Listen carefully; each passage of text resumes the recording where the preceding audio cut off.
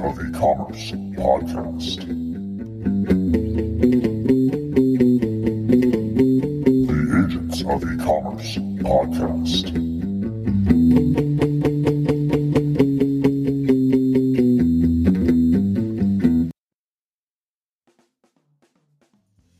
Hello and welcome back to the Agents 11, that's the Ocean's 11 edition of the Agents E-commerce podcast. Today I'd like to welcome Mr. Craig Smith, that's Mr. Craig Edward Smith at gmail.com, the former head of digital and e-commerce at Ted Baker. He spent almost 24 years there, and in fact he was the 14th employee of that amazing brand, and he has lots of stories to tell about the growth of the brand, e-commerce, and storytelling in the context of Ted. So thanks again for joining, and I know it's been a bit of a hiatus, but I'm back, and there'll be lots of podcasts in the coming time. So take care, enjoy, and let me know what you think. All right, welcome everyone back to my 11th podcast of the Agents of E-commerce. I think it's 11th. Could have been 10th. It's okay. Welcome back to the podcast regardless. I'm here with Craig Smith. Craig is an excellent gentleman who I contacted really on a sales outreach some years ago. But additionally, I pitched his former company, Ted Baker, back when I was at Monetate. And I got to say, I was so impressed, both as a customer with the brand, with their story, with the experience, and especially their elevator. I know I'm kind of goofy in that regard. They've got this awesome elevator, if you check it out on YouTube, that has these amazing sound snip buttons that you can just sit in there and press the buttons in the elevator. I guess I'm sort of giving away my level of maturity here. But Craig and I reconnected recently, and he has been gracious enough to agree to do this podcast. Craig, why don't you say hi and introduce yourself? Yes, good afternoon and hello to everyone. And nice to touch base again with you, Eric, and appreciate the recent conversations. Yeah, I have just recently finished 24 years at Ted Baker, man and boy, and it was quite a journey, I think it's fair to say. And I look forward to, revealing some of those things and telling you a bit more about what I've done there and what I've done since. So thank you, Eric, for having me. My pleasure. Craig, tell us a little bit about your training and background and essentially how you got into sort of this digital and e-commerce world. Yeah, absolutely. I think it's fair to say I've always been interested in, the creative arts and what that meant. And I'm 50 soon, so that was started quite a number of years ago. And I've always been interested in, the power of a great idea and how well, a fantastic idea, once visualized properly, can tell a great story. And we all know how much people love stories and how much people engage with great stories that, they can relate to. So during my early career, it was all about really defining where, a great idea can take you to. I wasn't really, focused on what that meant to a brand in the early days, but I was excited to be able to do something and get paid for it and enjoy getting into work on a Monday morning and doing that every day.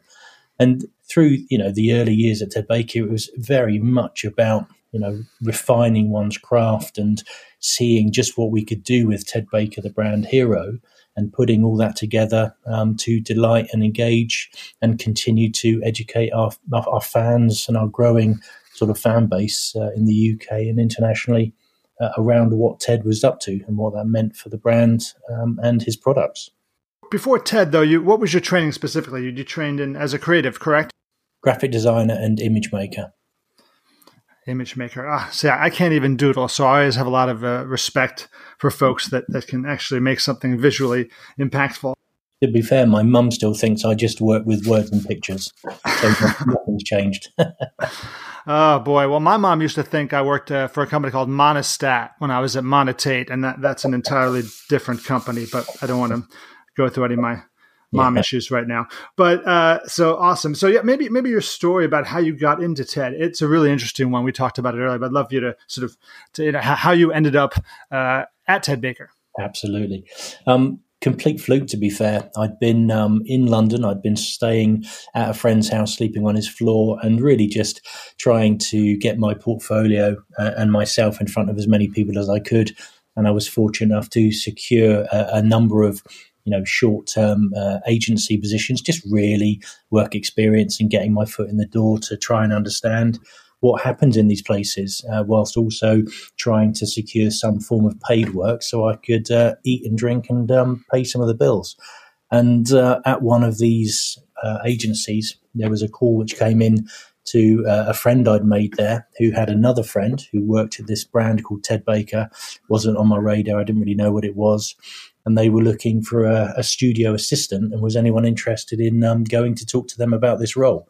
So effectively, I was due to go home on the Monday after that Friday.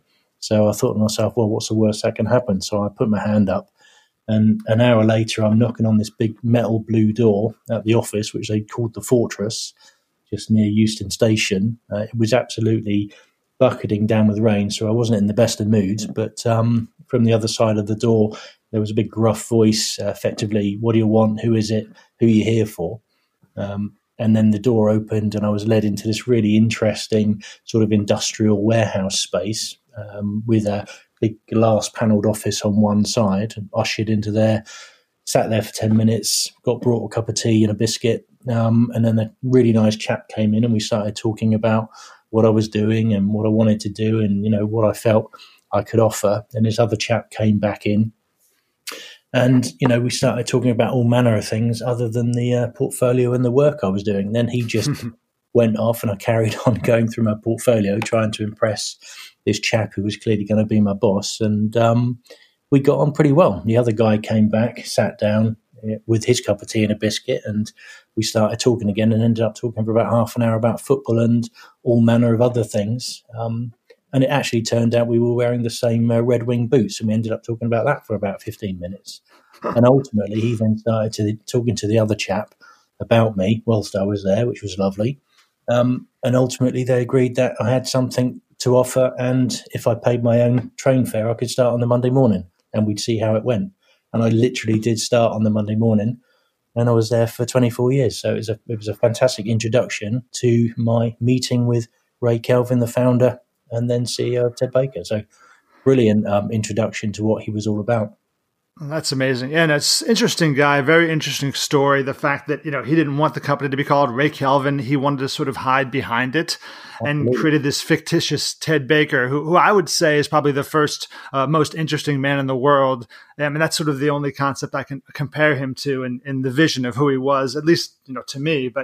But as someone that likes fashion a bit, can't seem to carry off much. I was, always loved the style and this concept of being someone cool enough to wear Ted Baker clothes, which, I wasn't as much as I'd hoped to be.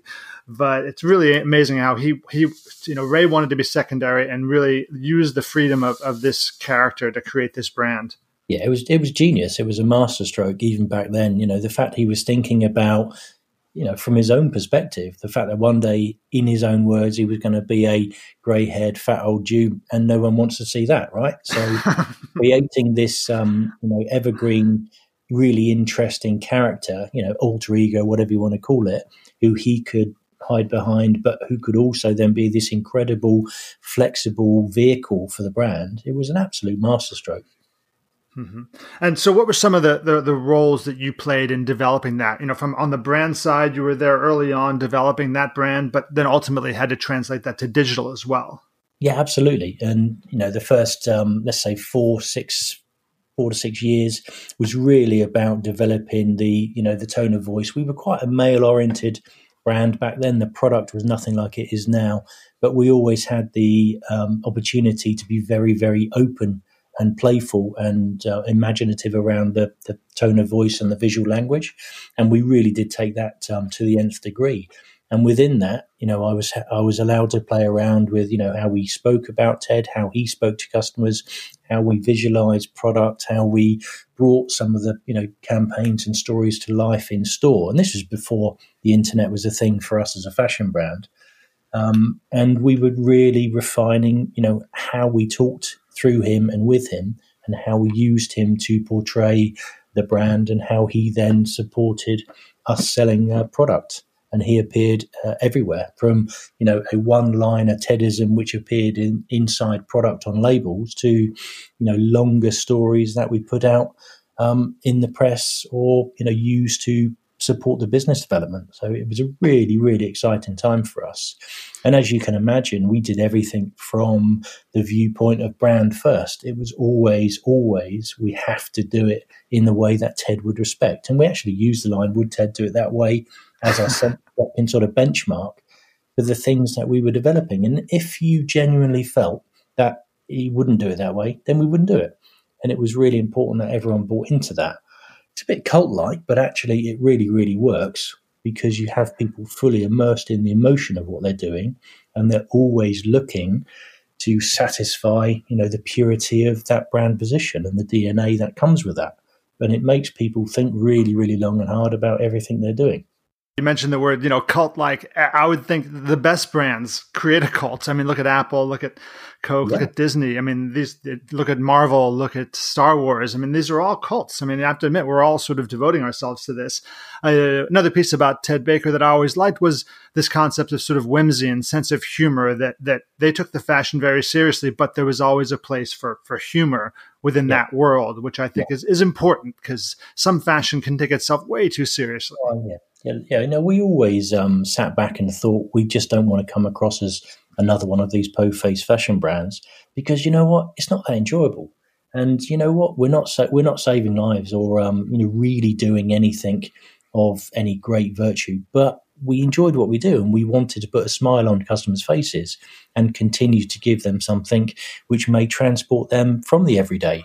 And whether we did that with a funny line or a great window campaign and display or an activity when we opened a store, whatever it may be, it always felt like it came from the hand of Ted. And, that was really important to us, that we had that distinction. Mm-hmm.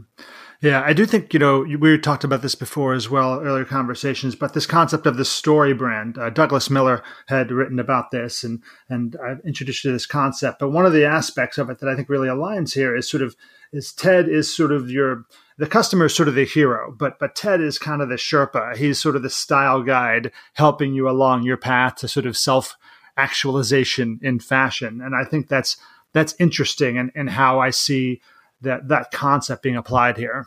Yeah, we always talked about we were the custodians of the brand. We were the people that Ted entrusted to tell the brand story. And through our entrusted network of both internal and external partners, the customer would end up being the beneficiary of all of that love, care, and attention and craft. Mm-hmm. And we knew that they really enjoyed that, and they really, really appreciated the effort that went into providing some of those things within the Ted Baker universe. Mm-hmm. So as we think about the storytelling that you were doing and over your time there, you migrated into the digital side of the house, on the e-commerce side of the house, and now you have a new set of tools to try to leverage and capitalize and everything from personalization to more rich, engaging experiences. How did that transpire, evolve for you in your role at Ted as well as the brand itself? Yeah, I think it's fair to say if you go back to 1999, which is when we built our first website, it was rudimentary at best. But what it was very, very clearly, to your point, is another way in which we can put out a version or another addition or an extension to something we were very, very proud about into, and let's call it the ether in effect. And what we were really excited about is that people who potentially had never heard of us before would suddenly have another way in which they could investigate and buy into a little bit about what we were doing as a brand. The first website, the first 2 or 3 websites were iterations of, brand carrying vehicles where we just talked about who we were and what we did. There was no product photography on there. There was no indication that we were selling anything, but we were still at that early stage starting to tell stories from a brand perspective through Ted Baker himself, where he'd been, where he'd come from, what he liked doing, why he really, really enjoyed, the difference between a single-breasted suit and a double-breasted suit, et cetera, et cetera. But it was all about the written word, and it gave us a really good opportunity to hone how we talked about the brand online. And this obviously moved very, very quickly. to the point where we were having those classic conversations around the board table about, are people seriously going to be able to purchase our beautiful product that we know they like to touch and feel online? We said, well, ultimately, we've got to get into a position where we can test that and try that. So we invested relatively quickly in getting an e-commerce proposition into market. And I was fortunate to be able to, manage that project. And I thoroughly enjoyed what that taught us. But we never strayed from doing it from the brand perspective. So it didn't matter what the project was. The intent was always the same. Does it underpin the brand? Does it befit the brand DNA? Do we think it says the right things in the right way about Ted Baker? If it doesn't, we won't do it. But it really, really started to give us great flexibility. And what we liked is the fact that you could change it whenever you liked. And that was one of the most unusual things at our disposal. But it was a great exercise for the teams to, push the creativity. When you make that transition from commerce to a branded site, you really have to be very mindful of your audience and the fans and how they are going to engage and the perception as that moves forward. And for a brand as strong as yours, I'm sure that created a few internal challenges as well. It really did. But they were good challenges, like all of the other things that we were doing, because we didn't advertise either. We knew that anything we put out into market and put in front of a customer had to be spot on. And that was a great challenge in itself. Great challenge for me, great challenge for the teams, and a great challenge for the brand as we move forward, because, things started to accelerate very, very quickly. And I'm talking about probably 2006, 2007 now, where it actually looked like it might be something that made money. And that changed the approach to it to a degree, but not from the perspective of we are a brand first and foremost. We're selling in a brand and a lifestyle. The product is an important part of that, but we never wanted it to overtake the fact that we were a brand and we had our own personality and our distinct tone of voice and our distinct visual language. And you've got to make it work. And we went through a number of iterations, from the design perspective of the site, because we didn't want it to look like a website. I know that sounds a bit odd, but we wanted to build it so it felt like you were almost reading a bit of a sort of storybook. And that in itself technically was a great challenge, but one that we enjoyed working with and working through. When you think about some of the learnings you had in this early stages of e-commerce, in the e-commerce world, what were some of the things that you really surprised you, or what were some of the successes you had, and even some of the failures? I think the initial successes were very much about the fact we were at a time where anything went really, and people were starting to experiment like we were in this space with this, with this interweb, as people used to call it, which is funny now, but was a thing, right? And as a brand who could play around, we had a bit more elasticity than some. And because we were a brand which obviously had this mythical brand hero, we could also get away with a few more things. We could also be a bit more creative with what we did online. And I think it's also worth remembering that social media wasn't such an important part of the mix back then as well. So you could do a number of things in isolation on the website that you might not see elsewhere, and just see what the reaction was very quickly, both internally and externally.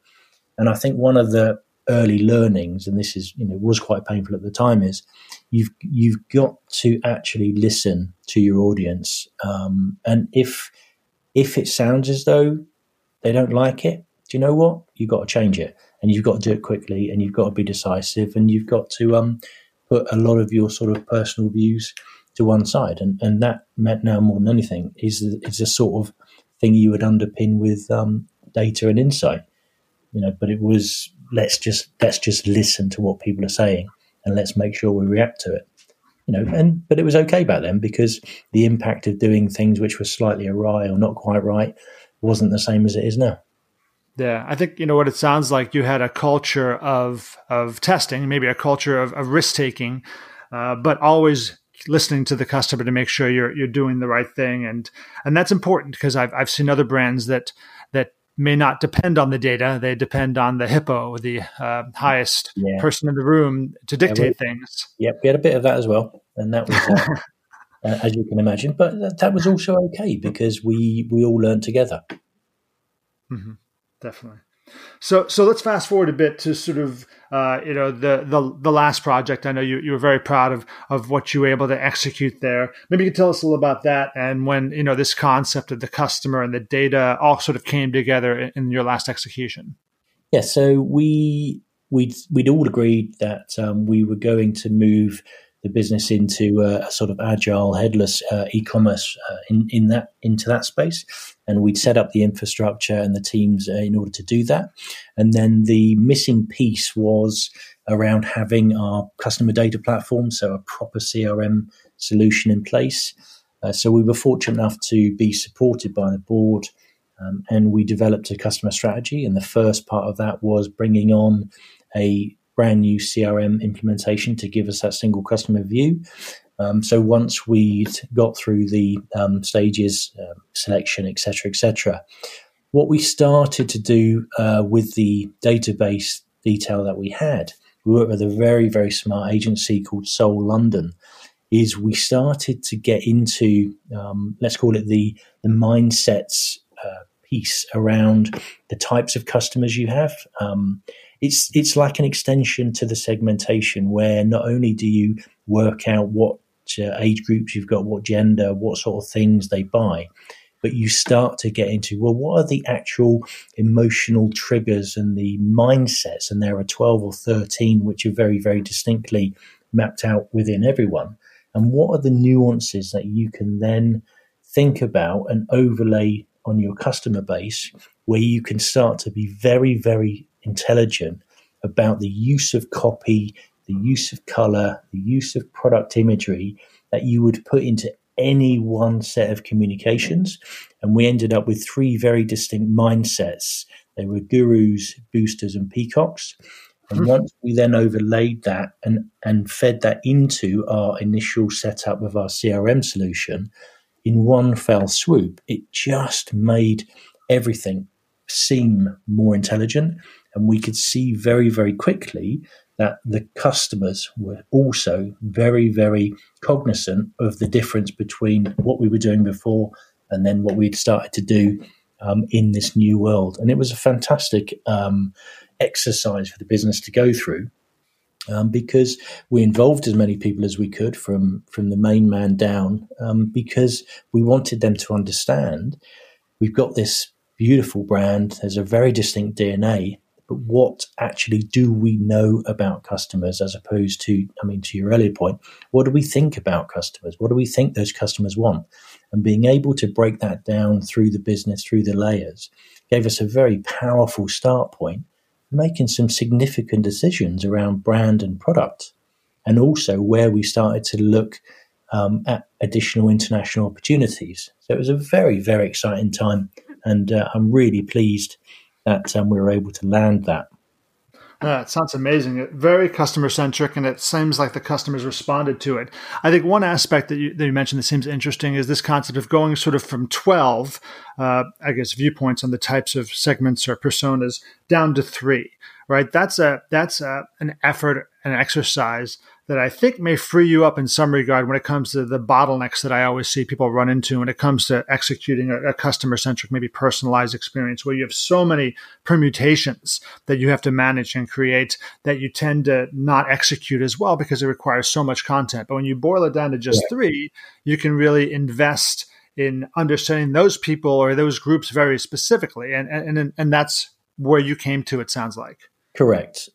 And that is very true. The challenge is then immediately, well, who's managing what, and how do you actually develop sufficiently, tailored content on a theme or on a campaign that you can populate the channels accordingly. And this, just to be clear, it's not just about email; it's about all customer touch points. So the campaigns you would develop with those 3 mindsets in mind then had to be broken down into, well, how does that work on Facebook? How does that work on YouTube? How does that work on Snap? How does that work on Instagram? And you have to map out the entire customer journey for those three mindsets from start to finish. The beauty of a proper CRM solution and a single customer view platform is you start to feed back all of that detail and data from all of those elements and touch points along the customer journey against an individual. So they're not data points, they're people. And if you wanted to, you could go in and you could tailor a communication to an individual person because you knew very clearly what they enjoyed doing, how long they spent doing this, what they were looking at, what they discarded, etc., etc., etc., through to and including post-purchase and re-engagement. It's fantastically exciting. That does sound pretty exciting, and really seems like you're able to give the brand a way to distill their thoughts in a very clear way. One question I have: so when you think about the gurus, the boosters, and the peacocks, from an organization standpoint, did you have one team, maybe teams for each of those? So someone was focusing on the gurus, on the peak boosters, and the peacocks, or did you sort of have more horizontal? Or more, you know what I mean, versus vertically looking at these? Yeah, I wanted all of the different, let's call it the facets of the department, to be considering the three mindsets from that day forward. I didn't want to break it into the buckets because actually that doesn't make sense from a process or workflow perspective. Mm-hmm. And actually you want the entire set of teams to understand the connectivity and the crossover and also the distinctions between them, because that's what they need to factor into the work they're doing. And I just think it was that important a step change for us that everyone got their head around what it was before and what it was then and going forward. Excellent. All right, that makes sense. I've seen different types of organizations attempt different things in this prospect, and I like your perspective. I'm sure. Yeah. So before we leave Ted and some of the work you've done since, I do want to sort of discuss one aspect of what you saw there. And Ted was an interesting brand, and Ray was a really interesting character, as you've described.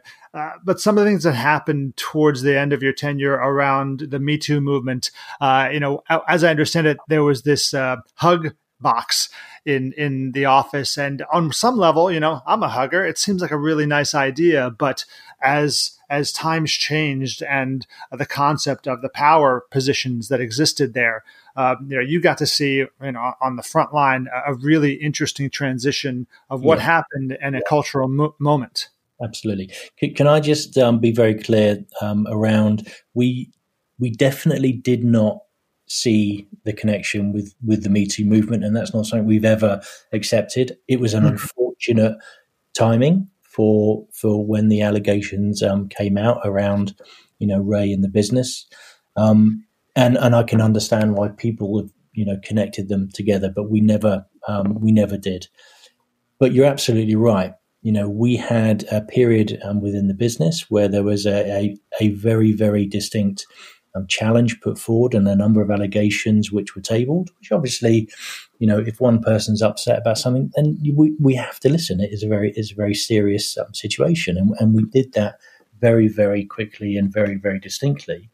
But the business was a very special business. The culture was very unique. Ray is a very, very unique individual. He was a genuinely warm people person, and having worked with him for over 20 years, I can genuinely say that he's not the person that he was portrayed to be, and it's a very, very sad indictment that the noise that was garnered so quickly around these challenges, made him think twice very quickly about this business that he created, and the UBB, or the Ugly Brown Building, it was his second home. It was the place he felt most comfortable.